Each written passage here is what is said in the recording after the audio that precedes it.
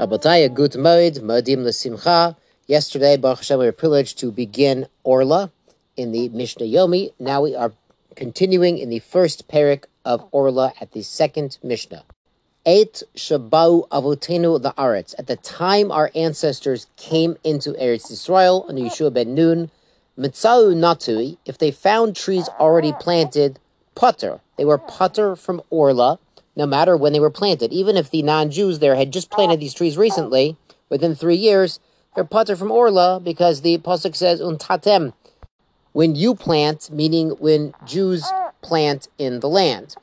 Natu, if they planted the trees, our ancestors, with Yeshua ben Nun, Afal Pishalo Kovshu, even though they hadn't conquered the land yet. Remember, there were 7 years of conquering the land from the Canaanites, another 7 years of Chalukah, of dividing the land, Chayev. So it is Chayev to start counting Orla, even though the land wasn't truly in Jewish possession yet. This is an amazing concept, Rabbi Sai, because even though at this time we didn't have full Kedusha Sa'aretz, the land wasn't really subject to tithing and maisrot and trumot, but we had this concept of Orla just from planting a single tree once a Jew had set foot in Eretz Yisrael.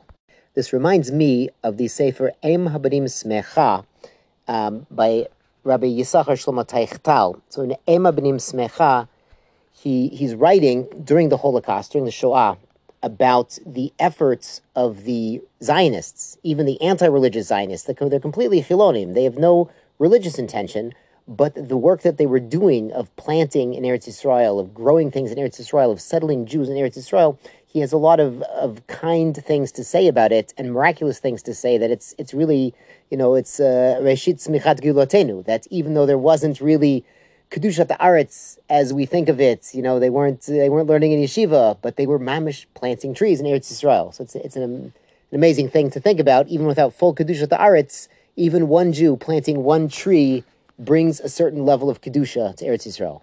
The Mishnah continues, Hanotea l'Rabim. Somebody is planting for the Rabim, for the public use, on his own property, the Mefarshim say, but he's planting for other people to eat from it. Chayav, you do have to count Orla and cannot eat for the first 3 years. Rabbi Yehuda Poter. Yehuda says, no, it's only for Yechidim, only trees for an individual, or Chayav and Orla, not for the public. Hanotea b'rshut Rabim, someone plants in the public domain. Ve'ovid kochavim shnata, or a non-Jew who plants, on Jewish land or in Eretz Yisrael, or for a Jew buys it later. Ve'gozlan shnata, someone steals a field and plants trees there. Hanotea b'sfina, someone plants in a boat. Now the Mefarshim say either this boat has a hole in it, so it's similar to our flower pot with a hole that we discussed by Trumot and Maisrot, that it could be enough attached to the land to be considered growing the land, or the boat itself is made out of cheres, earthenware, so it has some sort of attachment to the land, it allows nourishment from the land. The ole me'elav, and a plant that comes up by itself, chayev ba'orla. These are all chayev to count orla. In the first 3 years, aser, the 4th year is revai. The Rambam is mechalak, actually says, Ola me'elav, if it grows by itself, he says that's only in private property, it's chayv and orla, but in public property, it would not be, according to the Rambam. Mishnah Gimel, this is very important. Mishnah Rabosai, Elon Shenekar, a tree that was uprooted, Vehasela imo, and the rock is with it. Now, this is not exactly a rock. This is the hard clumps of earth that are sticking to the roots. You'll notice, and the Rambam and the Bartner both say, when a tree is growing, it kind of like the dirt that the root hairs are attached to kind of forms clods of earth, and you'll see them if you pull up a tree. Shtafu nachar v'selimo, or the river is washing over the bank and washing off the dirt, but there's still this hard soil on the roots of the tree. Im yachol lichyot putter. If the tree is able to live off of this dirt that's still around the roots, it's putter, meaning you don't have to restart the count. If this tree had already been in the ground for 5 years, you could replant it with this clod of hard earth still on the roots, and you don't have to restart the count and start counting over again. V'im lov chayav, if it's not enough dirt for the tree to live on, or all the dirt's washed away, you do have to recount, start the count over again when you replant. Mishnah continues, nekar asela mitzido, if the hard soil was separated from the side of the tree, or a plow hit it and shook off the hard rock, Oziazu nasik afar, or it shook the hard rock and makes it more loose, like loose soil instead of clumped as a hard clump attached to the roots. And then so he has to kind of fix it and fill in with dirt. Im yachol lichiot pater. If the tree would have survived with the existing dirt still on the roots, you don't have to count the orla again. Im lov chayev.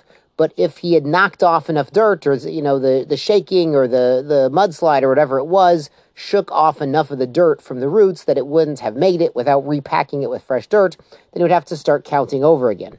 Now, Rabbi, I'm not a posek and I don't play one on TV, but I have asked post-game about buying fruit trees and replanting them, and they say yes, if the dirt clod around the roots is replanted with the tree once you bring it home, then you don't have to start counting over again. And furthermore, I asked and was told that in Chutz La'aretz, where Orla is Dirabanan, you can believe the people selling the tree. If you ask them maslot, Masiach Levitumu, yes, and well, hey, about how old do you think this tree is? Or how tall do they get when they're fully grown? Is this one fully grown? You kind of ask them how old it is or how old they think it is. And if they're, they're bucky in trees, you're buying it from a place that they grow trees and they know what they're talking about. And you're not saying, hey, I need to know for my sake of Orla because I'm not allowed to eat it for the first 3 years. You're just asking them in general about caring for the tree. Then you can believe them because we're in Chutz La'aretz and the Orla is Dirabanan.